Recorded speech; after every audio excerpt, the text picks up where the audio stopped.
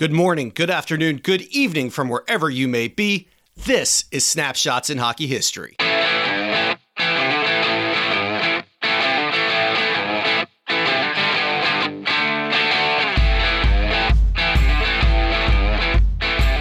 happy Monday. Welcome to another episode of Snapshots in Hockey History, where we relive the hockey highlight reel. My name is Brett Small, and let's go ahead and get a couple things out of the way first. Snapshots in Hockey History is a listener-supported podcast brought to you free of charge every single Monday and Thursday at 8 a.m. I will never ask you for $1 out of your pocket, but if you want to do something nice, please leave us a 5-star review on iTunes or wherever you listen to your favorite podcasts. And please don't forget to follow us on Facebook at Snapshots in Hockey History and on Twitter at Snapshots In.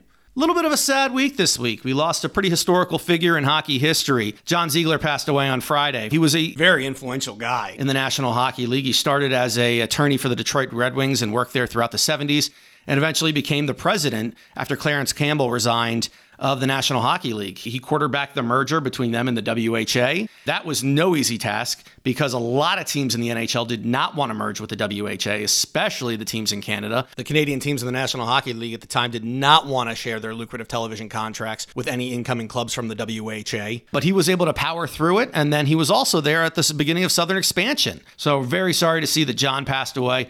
Definitely one of those hockey figures that had a huge impact on the game and on the National Hockey League. This week, we got an awesome show lined up. We have a great interview with Chris Felix. Chris played in the NHL during the early 90s, and I love this guy's personality. He's the type of guy you just want to go have a beer with and hang out with. Played for the Washington Capitals after a stint with the Canadian Olympic team, and I actually think if Chris wanted to, from watching him play over the years and from talking to him, he probably could have had a much longer NHL career. But I think he was pretty content. I think he was pretty happy. You know, he had a great career. He ended up playing like 14 years in Europe and in the American League.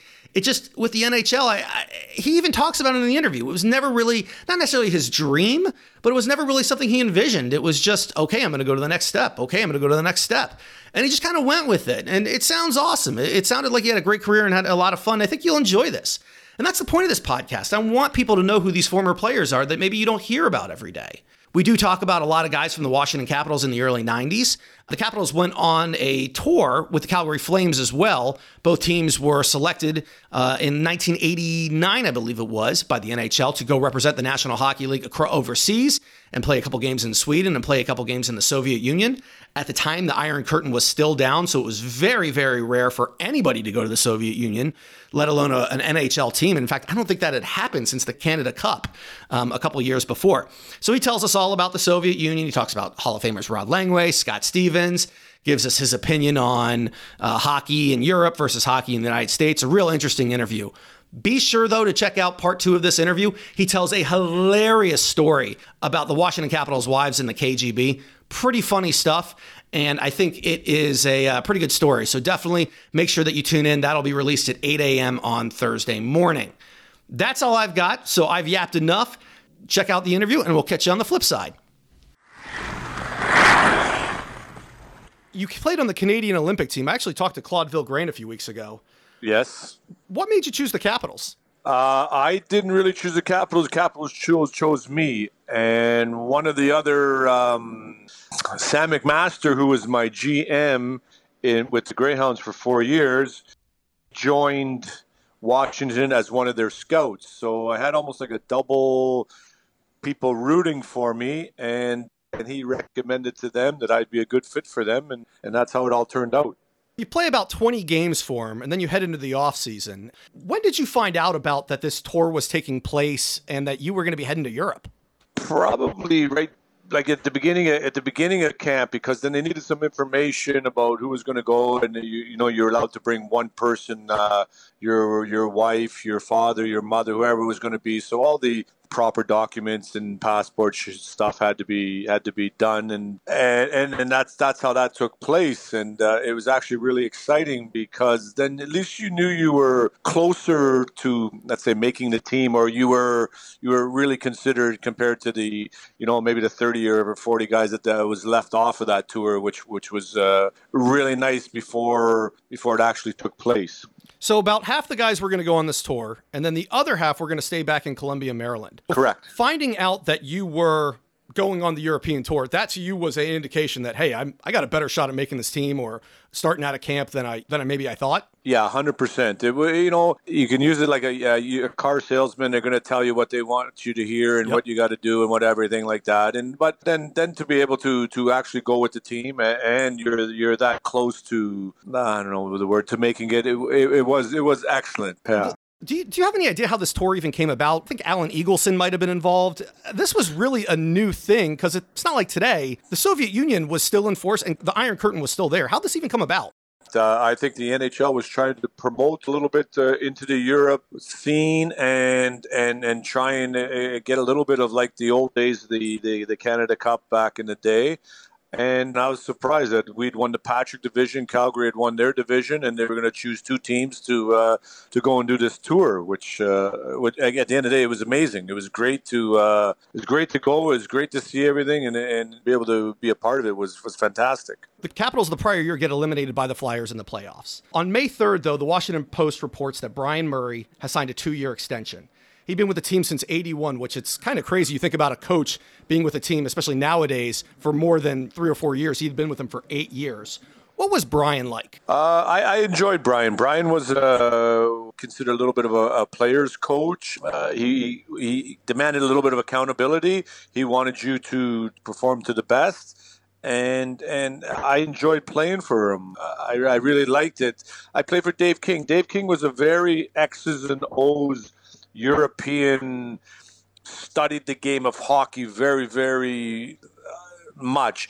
Brian was a player's coach. You're not going to win every game. You're not going to do that, but I do expect the effort, and I expect, again, accountability. You run into a hot goalie some night, you're not going to win. It doesn't matter who was on your team. But as you went out and gave the best you did, and you can say, hey, that's all I've got, then it was acceptable. And you wanted to play for Brian. That's another thing. Dave King, a great guy, but he always had he pushed for, you should have done better, you should have done that. Well, we're all human, and we did the best we can, and you made a decision on the ice. Should I go left? Should I go right? And you decided to pick what you thought was going to be the right situation. Sometimes it was right, sometimes it wasn't, and things happen. So I enjoyed playing for Brian. It's something I've never understood when you get these hard-ass coaches that come in and they just basically, and even, you look in the real world working, they just bust your balls if you have a boss or something. I'm with you. I've always liked the players coach, and it sounds like you did as well. Yes. March 4th, 1990, the Associated Press reports that a young gun out of the Soviet Union named Alexander Mogilny has defected from the World Championships. Viktor Tikhonov stated that the defection was disgusting. A few days later, he arrives in Buffalo. The Sabres owned his rights, and the rest is kind of history. Was the Mogilny defection a big deal? In terms for myself personally, or in terms of the league? In terms of the league. I would figure for you, it probably was business as normal. But for the league, was that a huge thing? That's a tough call. Huge for the league. It's good for the league. But more or less, it was great for the Russians to be able to experience that. To rewind the tape, I'm with these guys in 1988. Prior to all, before the Washington time, I became good friends with Igor Larionov. I knew the KLM line very well. These guys were exceptional players. They played hockey for their life, not for how we play it, for a new boat, a new car, for monetary things. These guys played for a way of life. When you play for the national team in Russia, you got treated very well. You had the better food, you had better clothes, you had a better lifestyle. Not like today or back then in the National Hockey League where you're trying to make $1 million so you can buy yourself a new Porsche. So by them coming over and opening up the free trade, I think it was great more for them, and let's face it, that they're very skilled players and improved the National Hockey League as it is today. Were people at times scared that they were coming over? Because that means less jobs for you guys. Well, in terms of that, scared, yeah, they are gonna take some jobs away from us, but it could have been the Canadians coming, an American coming, a Swede, Finn, Czech. It doesn't matter. You're there it's a business. You play to the best of your ability, and you make the team. It doesn't matter what nationality or what country you're from. It's a business. You want to put a good product on the ice, and that's how it's going to be. Speaking of competition, the Washington Capitals do not re-sign Pete Peters. He's picked up by the Philadelphia Flyers. There's a competition for the goaltending position. The Caps go on to draft Byron Dafoe and Ole Kolzig, and they have Beaupre. He's kind of in limbo. What was the goalie situation like? Do you recall that at all? Yeah, I do. Actually, all three of them were, when Donnie came over, he was down in Baltimore with us too. A great goalie. Now he's got NHL experience. He's played. He's in limbo with his contract, trying to get another shot back at pro. A great person. The two young guys come in, and they're very excited. Ole was your sort of 6'4" goalie. Byron was your small Felix Potvin kind of a style goalie. Both very good. And at that time, we had enough competition for somebody to step up and, let's say, take the bull by the horns. And whoever wants to be that starting goalie, have at it. And both goalies went on to have awesome careers. And Beaupre ended up sticking around for another 4 or 5 years. Yes. You came off 20-plus games with the Capitals, and we might have touched on this before. Going into this camp, what were your expectations for the season? Well, I was excited, but after looking back and understanding and being a little older and all that, I was the best insurance for the Washington Capitals. If I'm going to blow my own horn, I was their number one defenseman down in Baltimore. So as soon as one of the six got hurt, I was the first guy called up, which I really liked. Now, if I go to Washington and say, hey, I want to be traded, well, they can do whatever they want. They can ask for too much, so therefore I'm not going to be traded. And it's not wise for them to trade me because I'm in the best insurance policy that they have. I can play in the league. I can fit in any position. But it's not. At that time, they had the Fab Four, which was Stevens, Langway, Hatcher, and Murphy. So it's pretty tough to crack that. Neil Sheehy's your fifth defenseman. He's a fighter. I'm not a fighter, so I can't take his spot. And then the young Kalle Johansson comes from Sweden, the first rounder. Well, obviously, he's going to get an honest look and turned out to be a great player. So it was very tough for myself to crack a lineup that strong. Go back to the Edmonton Oilers days. If you were, let's say, a centerman, you're not taking Gretzky, Messier, those guys' spot. You'd be better off to go to a weaker team where you got an opportunity to crack the lineup. So in Washington, they were so strong on D, it was pretty tough. Did you at any point request a trade over your career? I pretty much went as is. I never asked for a trade. I was happy with my situation. I can't say that to rewind the tape back to when I played hockey, back when I was a young kid, I loved the game. I just happened to be pretty good at it. So I made to another team. Then I hear about the OHL and the Sioux Greyhounds. I don't know much about it, but sure enough, don't I get selected there? I have a great career there. Next thing you know, I hear about the Olympic team. That's not my goal. There's not even thinking about the National Hockey League. Boom, the Olympics come along. Next thing you know, the National Hockey League comes along. I'm just happy to get a taste and the excitement and the thrill of even if I would have only had one game to say that I played a game in the NHL was almost enough for me. But if it could have gone farther, by all means. In today's game, I could play 600 games. Back then, you got to remember, there was no, you could hook the guy from center all the way in. You cross-check the 6'4" guy in front of the net. You could get away with 10 cross-checks before there was a penalty. So it took the skill away from the type of player that I am. So again, you were really big back then, or you had skill. As you get ready to leave, the Capitals are a little concerned about one player on the team specifically. He had just defected a few years earlier from the Czech Republic. Michael Pivonka is who I'm talking about. Yep. Did you hear anything, or was he nervous prior to leaving? Because that's a big thing when you defect and now are heading back to the country for the first time. I honestly don't know too much about that. That'd be a personal thing for himself. Nothing was shared amongst the teammates or anything like that. I'm sure if I was in his shoes, it would be a little bit nervous. But again, I can't comment enough about that. The team ends up catching a red eye over to Sweden that first night to go ahead and leave, and the training staff brings a load of supplies: 600 packs of dried milk, 600 juice drinks, and a large stock of spaghetti. You were quoted in the paper saying the food is awfully bland and disgusting in Russia. Can we talk about the basics? You get to Russia, is it hard, or Sweden, is it hard playing in a different country where the culture is so different? I wouldn't say it's hard. It's different. Once you get to the rink and put your equipment on, everything's the same. Doesn't matter where you are. In terms of the maybe your food and your preparation and your hotels and things like that, yes, that is different. But once you put the skates on, then that doesn't matter.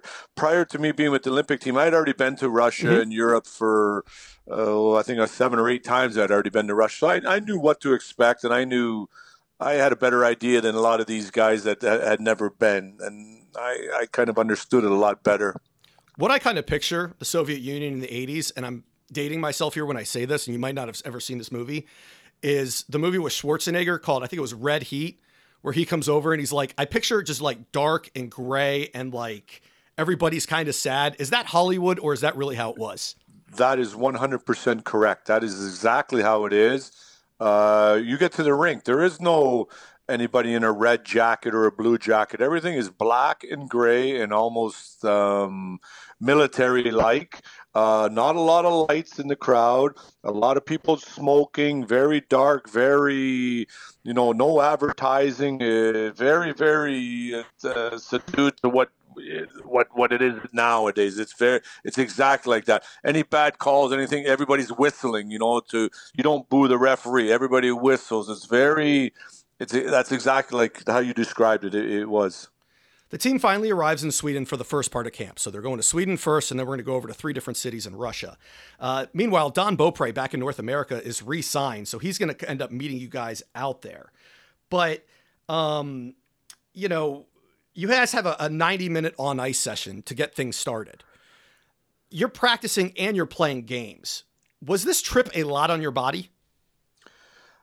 Um, I don't really think so. When you're a little bit younger and excited to be there, and you're representing the Washington Capitals in the NHL, your adrenaline and emotions just sort of take over. But you don't admit that you're tired or fatigued or anything like that. But the excitement of being in Europe and representing was I don't know, phenomenal. It just like a peacock. You got your feathers all puffed, and it was an exciting time. John Druce and Byron Defoe evidently oversleep and get a lecture from Brian Murray. Have you ever been in a situation where you got in the doghouse like that? Not with Washington, but I did get a little bit with the Olympic team, which was a funny story because, again, Dave King, we were playing in Ottawa, we were playing the Russians. We had our pennants and different souvenirs. So it was a hotel where you had a bellhop with the guy that ran the elevator. So we were all going out that night, and Dave King, we had curfew, but of course we were out. So Dave, he decides he's talking to the elevator, and how late are you? What's your hours now? He goes, well, I'm here from 11 till 7 in the morning. You're Mr. King with the Olympic team, and he asks for a couple souvenirs. So he gets a couple pennants, and I'd love to get them signed. He says, well, the guys who should be coming in anytime, by all means, you could get your autograph. So this gentleman's all excited. We come back to the hotel at either 2 or 3 in the morning, and we're again excited. People are checking. Anybody there? Anybody? No, no, no. Everything looks good. We get to the elevator. Again, the gentleman's there, all excited. Are you guys with the Olympic team? Yeah, yeah. Would you mind signing this for me? No problem. We autograph all this. So now breakfast is 8 in the morning the next day.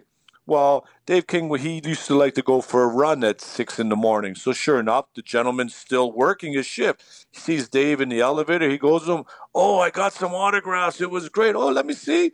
Blah, blah, blah, blah, blah. Beautiful. Next thing we get for breakfast at 8 o'clock, we got this pennant sitting right up on the front. We're like, uh-oh.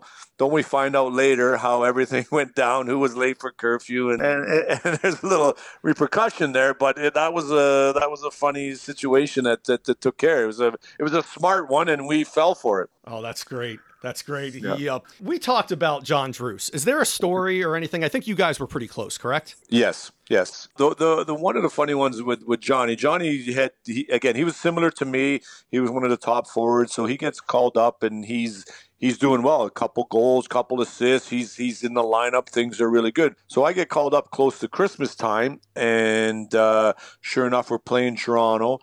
And I think it was about December 20th, 21st, one of our last games. Well, don't I twist my ankle and I snap my ankle. Oof. and it's a broken ankle. So this is in the first period. I go to get my x-rays, come back near the end of the game, and it's broken. So when you think about it in bad luck, that you'd say, oh man, that's terrible. But when you get called up from the minors, you get prorated. If you're up 5 days, that's how it all works. So now they come in, and Johnny's like, he's really excited. I go, what? He goes, feel like you broke your ankle. That's at least 2 or 3 months of big time pain. and it's so true. Right. No, goes, absolutely. Oh, I bought a new Harley Davidson after with my broken ankle. It was fantastic. So again, I'm getting a cast, getting all out. My wife, I don't know if we were married or my fiance, she's there and up into the wives' room because they've already changed. I'm getting the cast put on, and he tells her, yeah, feel I broke it. And she's like, what? Yeah, it's broken. Oh, and she's like, oh my God, that's terrible. No, you're getting paid. So that was a good time. Back on the tour in Sweden, you guys were planning on practicing a lot. And the NHLPA actually gets into it with the NHL, and practices are shortened down to 2 hours and 50 minutes due to NHLPA laws. And this was a first-time thing. I mean, the NHLPA is kind of really coming into its own. And around this time, there's a lot of discussion with Alan Eagleson. You are focused on your career, so I'm sure you don't know the details. As the guy that ran the NHLPA, how do you think Alan Eagleson did?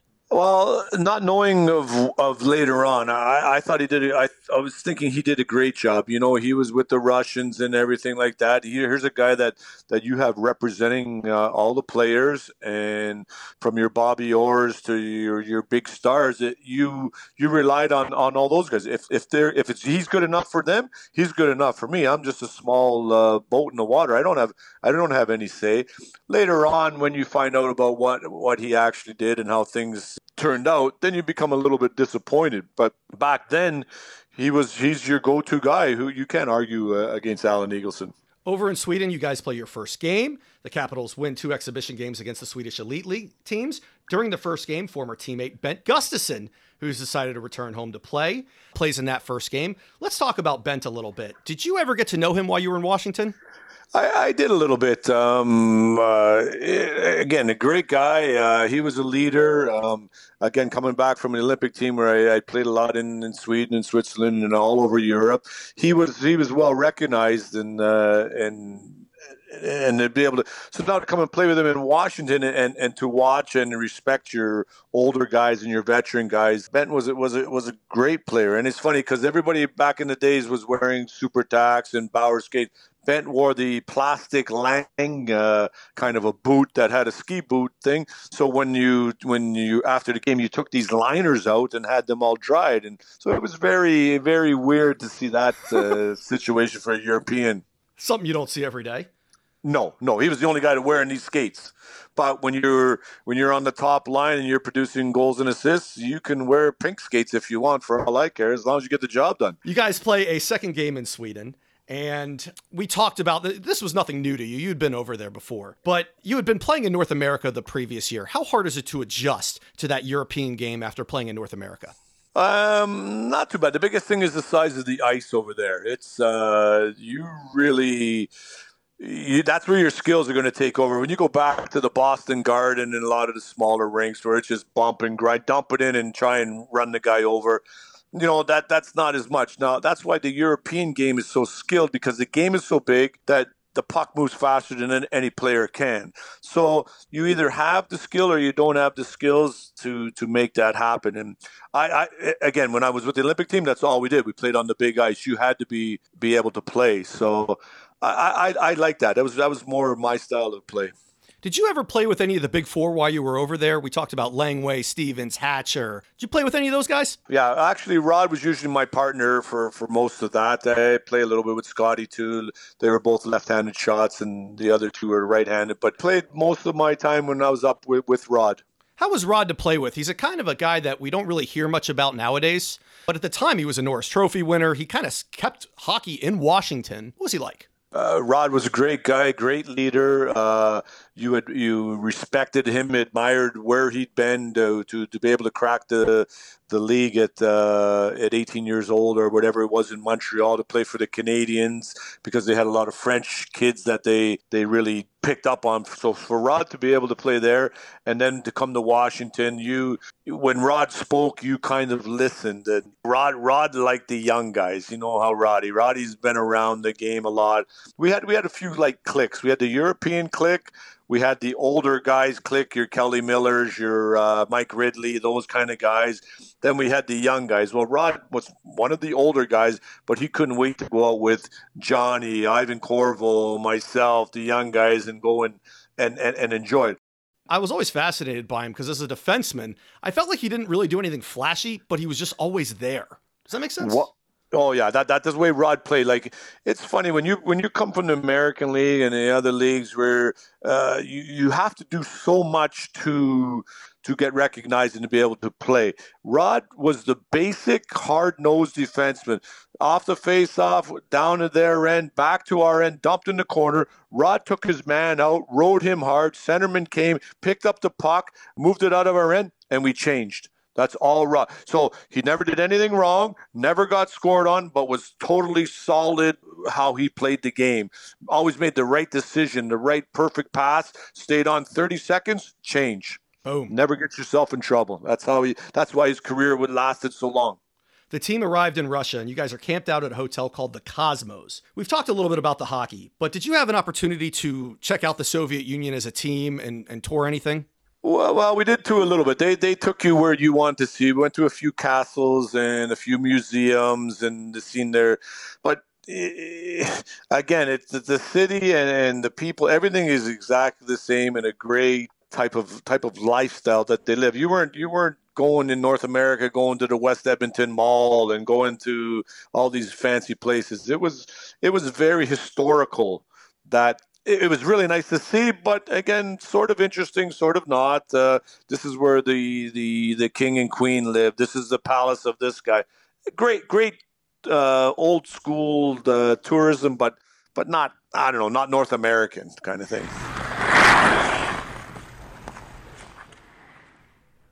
If you take nothing else from this interview, remember this. It's true. You can learn things from Hollywood. It turns out that Arnold Schwarzenegger and Red Heat was a true story, and the Soviet Union was really like that. Okay. It wasn't really a true story. That's a stretch. But at least Chris confirmed to me that the Soviet Union was dark and gray, just like in that movie. Really enjoyed interviewing Chris. I can't wait for you guys to hear part 2 of his interview on Thursday at 8 a.m. He tells a great story about a lot of the Capitals' wives getting detained. In the meantime, have a great week. We'll see you on Thursday at 8 a.m. for our next episode of Snapshots in Hockey History.